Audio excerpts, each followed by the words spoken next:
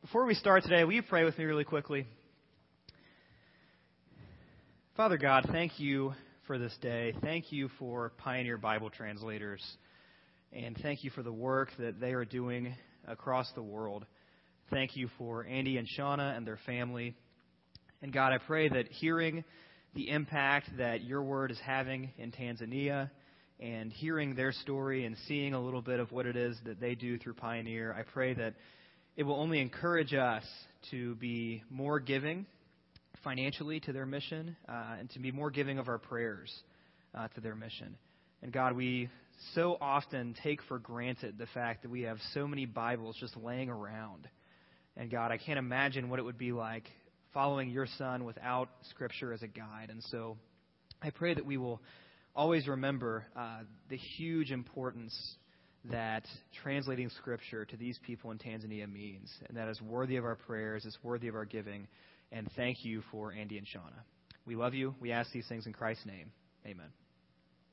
Well, we're glad that you have chosen to worship with us here this morning at Prairie View Christian Church, and it is Kid City Sunday, so if you thought the worship was a little bit louder than normal, that's a good thing. Or if the chair is a little bit more crowded than normal, that too is a good thing. So kids, we are glad that you are in here.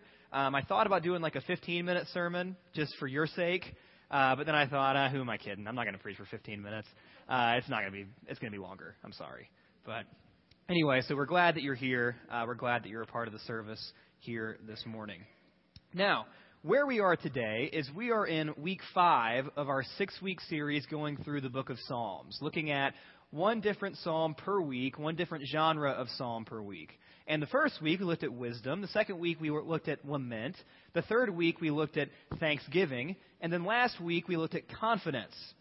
And the psalm that we're going to be in today is called a psalm of remembrance. A psalm of remembrance. Now, what exactly is a psalm of remembrance? Well, basically, it's exactly what it says it is. It's a psalm encouraging the Israelites, encouraging those who are praying it or singing it to remember something.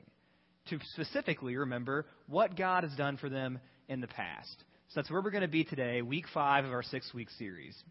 But being that we do have only 1 week left of Psalms, I did want to tell you a little bit up front that next sermon series we're going to be doing, starting on August 18th, is going to be a 7-week series through the book of James. So if you're a fan of the book of James, be here August 18th. It's one of the most challenging and convicting books in all of Scripture. The book of James challenges and convicts us to live out our faith in ways that we never maybe even imagined before. So we hope that you'll be here with us on August 18th for that sermon series. Now, we are in Psalm 136 today specifically. So if you have a Bible with you, open up with me to Psalm 136. Now, the idea of remembrance. As I was preparing for this sermon, I thought about that old cliche that you see in movies sometimes about how you'll have a small town kid who is tired of living in this tiny town, and the kid says, you know what, one of these days I'm going to get out of this town, and I'm just going to make something of myself, and I'm not going to let this small town hold me. I'm going to have my name in the lights. I'm going to be famous. I'm going to be a star athlete, and I'm never coming back to this little tiny armpit of a town.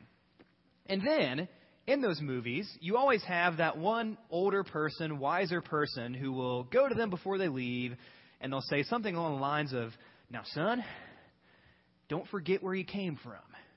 Don't forget your roots. And that's the whole idea of remembrance. Don't forget where you came from. Don't forget your roots. Stay humble. Remember what it is that shaped you. Remember the people and the things that shaped you at a young age that helped you become the person you became.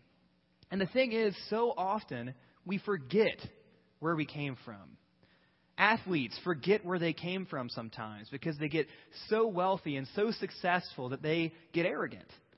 Same with movie stars or even other people like us. Maybe they're not athletes or movie stars. People like us, we forget where we came from. And sometimes we get a little bit arrogant. And we take for granted the things that shaped us when we were younger. We forget our roots. And the whole idea of Psalm 136 is don't forget where you came from. Don't forget your roots. Stay humble. Because so often, whether we realize it or not, we are tempted to forget God. It usually doesn't happen overnight. It usually takes time. But certain things happen in life. Stresses come, worries come, priorities change, circumstances change, and all of a sudden we're thinking about God a little bit less. And then all of a sudden we're praying a little bit less. Then all of a sudden we're reading Scripture a little bit less. And then we're worshiping with other believers a little bit less. And before you know it, our relationship with God doesn't even seem to be there. It seems as though we've forgotten Him. And the Psalm of Remembrance tells us to refuse to do that, to actively refuse to forget God. Don't forget what He's done for you. So starting in Psalm 136, verse 1. Give thanks to the Lord, for He is good, for His steadfast love endures forever. Give thanks to the God of gods, for His steadfast love endures forever. Give thanks to the Lord of lords, for His steadfast love endures forever. Now, this is a unique psalm compared to all the other psalms that we've looked at so far, because this is a psalm that would have been used as a responsive reading. If you've been in older churches, you may have done this before. You'll have one person who reads part of Scripture, and then the crowd will read the rest of it. So, for example, in this passage or in this psalm, I would read, "Give thanks to the Lord, for He is good." And then you all would say, "For His steadfast love endures forever." I thought about having us do that throughout the entire psalm, but then I remembered that would have us do that like 26 times. So that's the only time I'm going to ask you to do the responsive reading part. So that's how this psalm would have been used. And as Joshua mentioned, there are other times in Scripture where we think this psalm was probably used. Ezra chapter 3, when they rebuild the temple, they say that there is a responsive reading, that people are praising as this temple foundation is dedicated. And they say, "Give thanks to the Lord, for He is good, for His steadfast love endures forever." And the reason I mention this is because I just think it's neat to hear that we are reading a psalm, that we are reading Scripture, worshiping in a way, praying a prayer that Israelites thousands of years ago were praying. And here we are in 2013 in Fishers, Indiana, doing the same thing with this Psalm 136. Now you'll notice in verse 2 that there is this phrase, "Give thanks to the God of gods." And then in the following verse, there's a phrase very similar to it, "Give thanks to the Lord of lords." Now, you won't be able to see it up here on the screen because I use all caps so that you can read it a little bit easier. But if you're reading in a Bible, in that phrase, "God of gods," you'll notice the first God is capitalized, and the second God is lowercase. Same with Lord of lords. First Lord is capitalized, second Lord is lowercase. Now, even though we might be tempted to read this just as an introduction, that's a pretty huge statement right there. God of gods and Lord of lords. The idea here is that the psalmist is saying something very, very strong about God. And that's the fact that He is above every other God. No God can stand next to the God of Israel. None of these lowercase gods. And the truth is that when you really think about it, when you see the real God, the God of Israel, the God of Abraham, Isaac, and Jacob, you quickly discover that those other gods really aren't gods at all. There's only one of them. There's only one God, this God that the psalmist is worshiping. And that would have been a huge deal in that culture because it was totally unheard of to only worship one God. In that culture, you worshiped multiple gods for all kinds of different things. If you and your spouse wanted to have a baby, you prayed to one God and made an offering to one God. If you wanted your crops to flourish, you made an offering to a different God. If you wanted your nation's military to win a battle, then you made an offering to that God over there. And these gods were often rude and angry, and people would have to do anything they could just to appease them. They were viewed as though any time I did anything wrong, this God is going to throw a lightning bolt down at me. And this God of Israel is different. When you see this God, you realize that the other gods aren't gods at all. There's only one God. And it's become popular these days to say that, yes, there are many gods who all lead to the same path. That simply is not true. There is one God, the God of Abraham, Isaac, and Jacob. It was the case in Psalm 136, and that is the case today. He is the only God worthy of praise, the only God worthy of remembrance. And the psalmist is going to give us a few reasons why this God is so different, why this God is so much better, why this is really the only God that exists. And the first reason starts out in verse 4. To him who alone does great wonders, for his steadfast love endures forever. To him who by understanding made the heavens, for his steadfast love endures forever. To him who spread out the earth above the waters, for his steadfast love endures forever. To him who made the great lights, for his steadfast love endures forever. The sun to rule over the day, for his steadfast love endures forever. The moon and stars to rule over the night, for his steadfast love endures forever. The first reason the psalmist gives as to why this God is worthy of praise, why this God is worthy of remembrance, is the fact that he is the creator. And all the other gods, they can't do that. They didn't do that. In fact, all those other gods, they were created out of rock or wood or metal. They were fashioned by human hands. This God of Israel that the psalmist is writing about, he wasn't created by anyone or anything. He is eternal. He has always been. And the only reason that anything you and I see around us is there is because he willed it into existence. The psalmist covers the whole gamut. He says the heavens, the earth, the waters, the sun, the moon, the stars.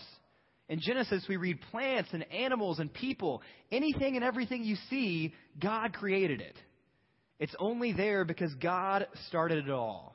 He is the source of everything. And his creation testifies to it.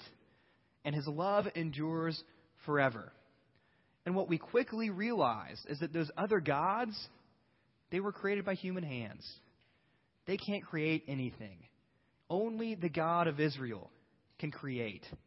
And in fact, in Genesis chapter 1, at verse 31, we read that when God creates everything, he steps back and he looks at it and he says, it is very good. The other gods can't make that claim. Only this God can. That's reason number one, that this God is worthy of remembrance. And reason number two starts in verse 10. To him who struck down the firstborn of Egypt, for his steadfast love endures forever, and brought Israel out from among them, for his steadfast love endures forever. With a strong hand and an outstretched arm, for his steadfast love endures forever. To him who divided the Red Sea in two, for his steadfast love endures forever, and made Israel pass through the midst of it, for his steadfast love endures forever. But overthrew Pharaoh and his host in the Red Sea, for his steadfast love endures forever. To him who led his people through the wilderness, for his steadfast love endures forever. Now, this is the part where we really dive into the idea of remembrance. Because the psalmist is reminding the Israelites, he's reminding God's people not to forget what he did for them. Not to forget what he did for their forefathers. Not to take for granted the reason that they are who they are. Don't forget where you came from, the psalmist is saying right here.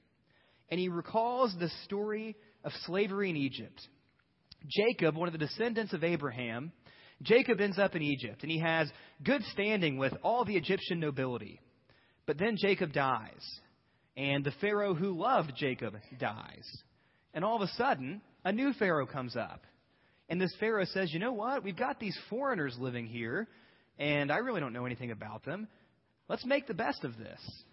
Let's bring these guys into slavery. Let's somehow see what we can get out of this.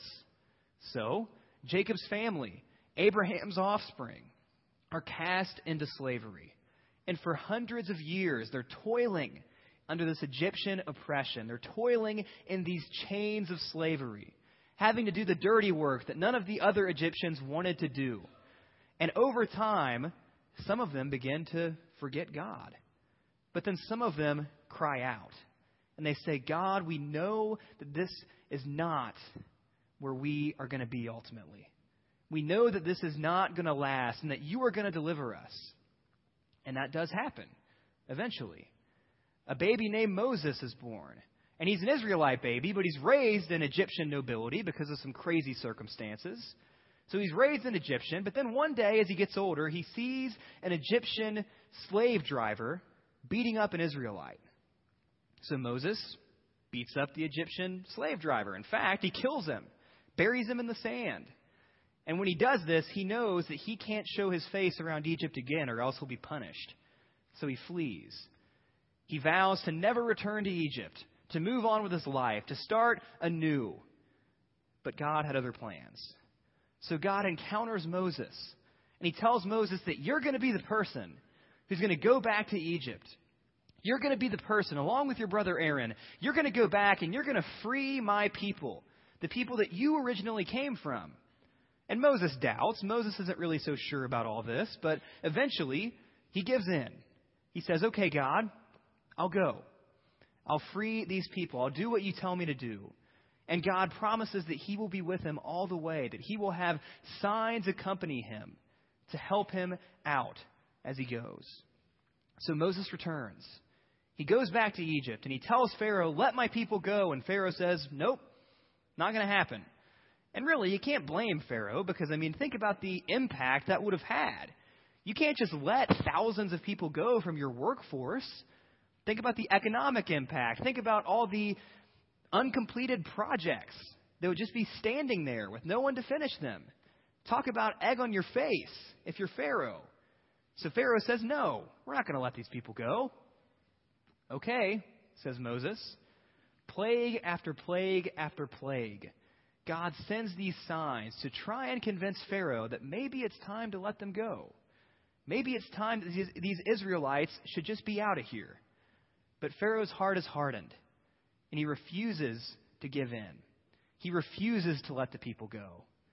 But then there's one plague in particular that changes everything. The 10th plague. The 10th plague happens where all the firstborn children in Egypt will be killed. Unless you do what God says. And that is to take a spotless lamb, sacrifice the lamb, paint the blood on your doorpost. And if you have that sign, then your firstborn won't die. Some people do it, and they're spared. But then a lot of people don't. And that's all it takes to push Pharaoh over the edge. And he says, you know what? Fine. Just get out of here. Get out of Egypt. Leave us alone. You've been enough of a headache. It's just not worth it for all the work you're doing. Go. Worship God however you want to worship God. Just get out of our hair. So they leave. And that brings us to Exodus chapter 14, starting in verse 5. When the king of Egypt was told that the people had fled, the mind of Pharaoh and his servants was changed toward the people. And they said, what is this we have done, that we have let Israel go from serving us? So he made ready his chariot and took his army with him, and took 600 chosen chariots and all the other chariots of Egypt with officers over all of them. Pharaoh changes his mind. His heart is hardened. And he has second thoughts about letting his entire workforce roam free. So he decides to pursue them. Meanwhile, the Israelites are backed up against the Red Sea. They've made it a little ways. They don't really know how they're going to cross the Red Sea. They don't really know how they're going to go around it. And all of a sudden, they hear horses off in the distance. They hear yelling. They hear chariots rolling. And they know that something's about to happen. Pick up in verse 21 of Exodus 14. Then Moses stretched out his hand over the sea, and the Lord drove the sea back by a strong east wind all night, and made the sea dry land, and the waters were divided. And the people of Israel went into the midst of the sea on dry ground, the waters being a wall to them on their right hand and on their left. The Egyptians pursued and went in after them into the midst of the sea, all Pharaoh's horses, his chariots, and his horsemen. And in the morning watch, the Lord in the pillar of fire and of cloud looked down on the Egyptian forces, and threw the Egyptian forces into a panic, clogging their chariot wheels so that they drove heavily. And the Egyptians said, "Let us flee from before Israel, for the Lord fights for them," against the Egyptians, against us. These Egyptians charge the Israelites. And when they see the incredible thing that happens, that the Red Sea parts, a lot of them are saying, "Okay, guys, I don't think we're going to win this battle. Let's back up, because clearly God is fighting for them and we don't stand a chance." But orders are orders. So they move on. Verse 26. Then the Lord said to Moses, "Stretch out your hand over the sea, that the water may come back upon the Egyptians, upon their chariots and upon their horsemen." So Moses stretched out his hand over the sea, and the sea returned to its normal course when the morning appeared. And as the Egyptians fled into it, the Lord threw them into the midst of the sea.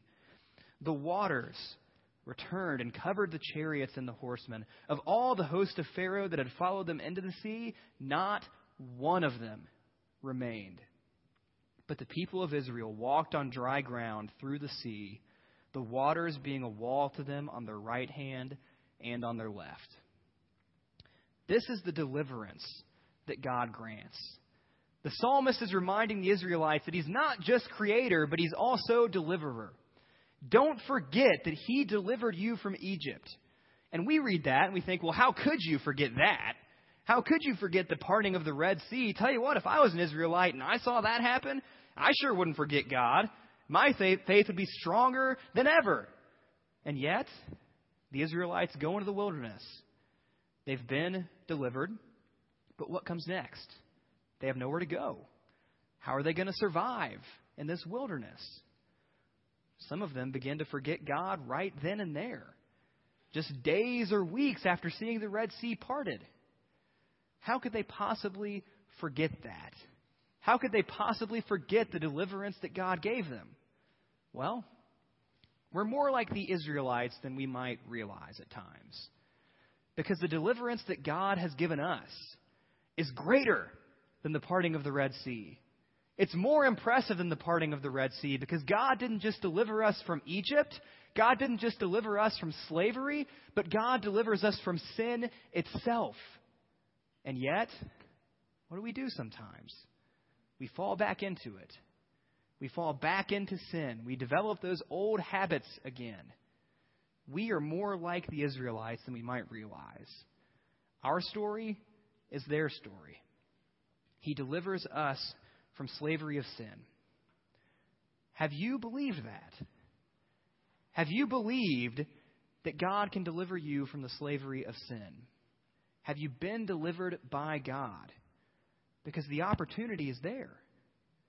He's asking you to be a part of that. Have you done it? Have you been delivered from Egypt? Your Egypt. Your Egypt may be different than other people's Egypt. Your Egypt could be alcoholism, could be adultery, could be lying, could be anything. There may be one specific Egypt that comes to your mind. But really, we're all in the same Egypt when it comes to sin. Have you been delivered? Verse 17, the third reason why this God is worthy of remembrance. The third reason why we shouldn't forget where we came from. To him who struck down great kings, for his steadfast love endures forever, and killed mighty kings, for his steadfast love endures forever. Sihon, king of the Amorites, for his steadfast love endures forever. And Og, king of Bashan, for his steadfast love endures forever. And gave their land as a heritage, for his steadfast love endures forever. A heritage to Israel his servant, for his steadfast love endures forever. After the Israelites fled Egypt, they've crossed the Red Sea, they're wandering in the wilderness. There are some difficult times, but many of them look back to a promise made far before they were ever around. A promise made to Abraham in Genesis chapter 12, their forefather, where God tells Abraham that, you know what? If you follow me, I'm going to make your offspring into a great nation. And your offspring is going to outnumber the sand on the seashore and the stars in the sky. And all the world will be blessed through your offspring. And Abraham says, well, okay, I'll follow you. And yet it seemed as though at times that promise was wavering. It seemed as though that promise might not work out after all, that maybe God was going to fail. But guess what? He didn't. He hasn't. And he won't. Because even when they're wandering in the wilderness, even when they're homeless nomads, God's plan is still at work. He's creator, he's deliverer, and he's promise keeper. Because as they are wandering through the wilderness, as they are encountering these hostile nations, God delivers them again and again and again. And they are given into this promised land. Moses never sees it, but Joshua does, the one who comes after Moses. God's promises do not fail. And the psalmist is saying, don't forget the promises that he kept.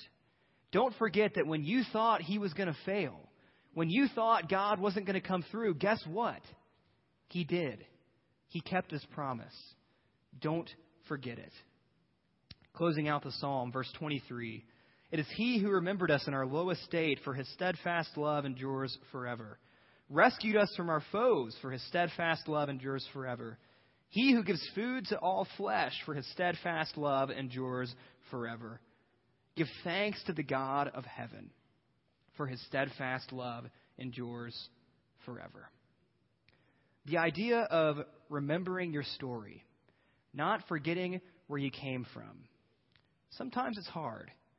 But if there was one person who got it, if there was one person who never forgot where he came from, it was the Apostle Paul. In the New Testament, Paul repeatedly reminds people, don't forget where you came from. Don't forget your roots. In Ephesians 2, he says, don't forget that you were once dead, but now you're alive because of Christ, because of God's grace. In Colossians 1, he says, don't forget that you were once alienated from God, but now you have a relationship with him through his grace, through Christ. In Romans 6, he goes even farther, maybe evoking imagery of being slaves in Egypt. And he says, don't forget that you were slaves to sin, but now you're slaves to righteousness. Don't forget where you came from. But Paul's not just content with telling other people not to forget where they came from. Paul is the first person willing to share where he came from. In 1 Timothy chapter 1, verses 12 through 17, we read Paul's story. I thank him who has given me strength, Christ Jesus our Lord, because he judged me faithful, appointing me to his service. Though formerly I was a blasphemer, persecutor, and insolent opponent, but I received mercy because I had acted ignorantly in unbelief. And the grace of our Lord overflowed for me with the faith and love that are in Christ Jesus. The saying is trustworthy and deserving of full acceptance, that Christ Jesus came into the world to save sinners, of whom I am the foremost. But I received mercy for this reason, that in me, as the foremost, Christ Jesus might display his perfect patience as an example to those who were to believe in him for eternal life. Paul reminds people, don't forget where you came from. And Paul's not shy to tell other people where he came from. He remembers what he was before he met Christ. He remembers what it was like. And Paul doesn't walk around sulking about who he was before. He doesn't walk around in this permanent state of guilt and regret, never allowing God to give him a future. No. Paul looks ahead and he says, you know what? Yeah, I was a blasphemer and a persecutor and an insolent opponent, but look at who I am now. I don't forget where I came from. And it's important that you and I, as followers of Christ, that we don't forget where we came from. Because we're a lot like Paul. We may not have some miraculous conversion story the way Paul did. We may not have met Jesus on a road and been knocked off our horse and gone blind for 3 days. But guess what? Any story where someone who is dead in sin is then made alive through Christ is an amazing story. You may not have some dramatic story about how, well, I was a drug addict and a murderer and I did all these terrible things, but now I'm a follower of Christ. Your story, you may not think it's that interesting. You may think, you know what, I grew up in church. I never really did anything that bad. I never did anything that flashy. My story is just not that interesting. Any story where someone who is dead to sin comes alive through Christ is an amazing story, and it's a story worth sharing. And it's a story worth remembering. Paul remembers his story, but he doesn't sulk about it. He gives God the glory for what he was before and what he is now in comparison to it. Don't forget your story. Don't be scared to tell people your story, because your story can have a bigger impact than you realize. Don't underestimate it. And on top of that, don't be scared to share it, but remember it for your own good, because it'll keep you humble. As a follower of Christ, if you've been around the block a few times, if you're a seasoned veteran at this whole Christianity thing, you may be tempted at times to look at other people who aren't followers of Christ and say, man, I cannot believe they're doing that. I cannot believe they would sink to that level. That's terrible, disgusting. But then if you remember your story, you remember that, you know what? Not too long ago, that was me. I remember what that's like. I know the emptiness that they're feeling. And I'm not above admitting that that was me, that their story is my story. Don't underestimate your story, and don't forget it. Don't sulk around about it, but at the same time, share it, because it can have a huge impact. Don't forget your roots. Don't forget where you came from. Remember what God has done for you. Remember how He delivered you. Remember His power, His love, His mercy, His justice. Remember all of these things. And remember that His love endures forever. Let's pray. Father God, thank you for this day. Thank you for the story of Israel, the story of your people that really is more our story than we realize at times. And God, I pray that we will remember what it is that you've done for us. God, those of us who are followers of Christ here, we were dead, but you've made us alive. We were alienated from you, but you've reconciled us to you. We were slaves to sin, but we're slaves to righteousness. And God, I pray that we will never forget that we will never lose that humility, that we'll never be too good to share our story. God, I pray for those who are here who have not come to know you, those who have not been delivered from sin, those who are still dead in sin, those who are still alienated from you, those who are still slaves to sin. God, I pray those people will come to know you. I pray that those people will never forget the day they come to know you. Keep us humble, Lord. I pray that we'll give you all the glory, all the honor, all the praise. The reason we are who we are today, those of us who know Christ, isn't because of anything we've done. It's not because of some self-help improvements that we've made, but God, it's only because you've shown us grace. I pray that we'll remember that. And I pray that we'll share it. We love you. We ask these things in Christ's name. Amen.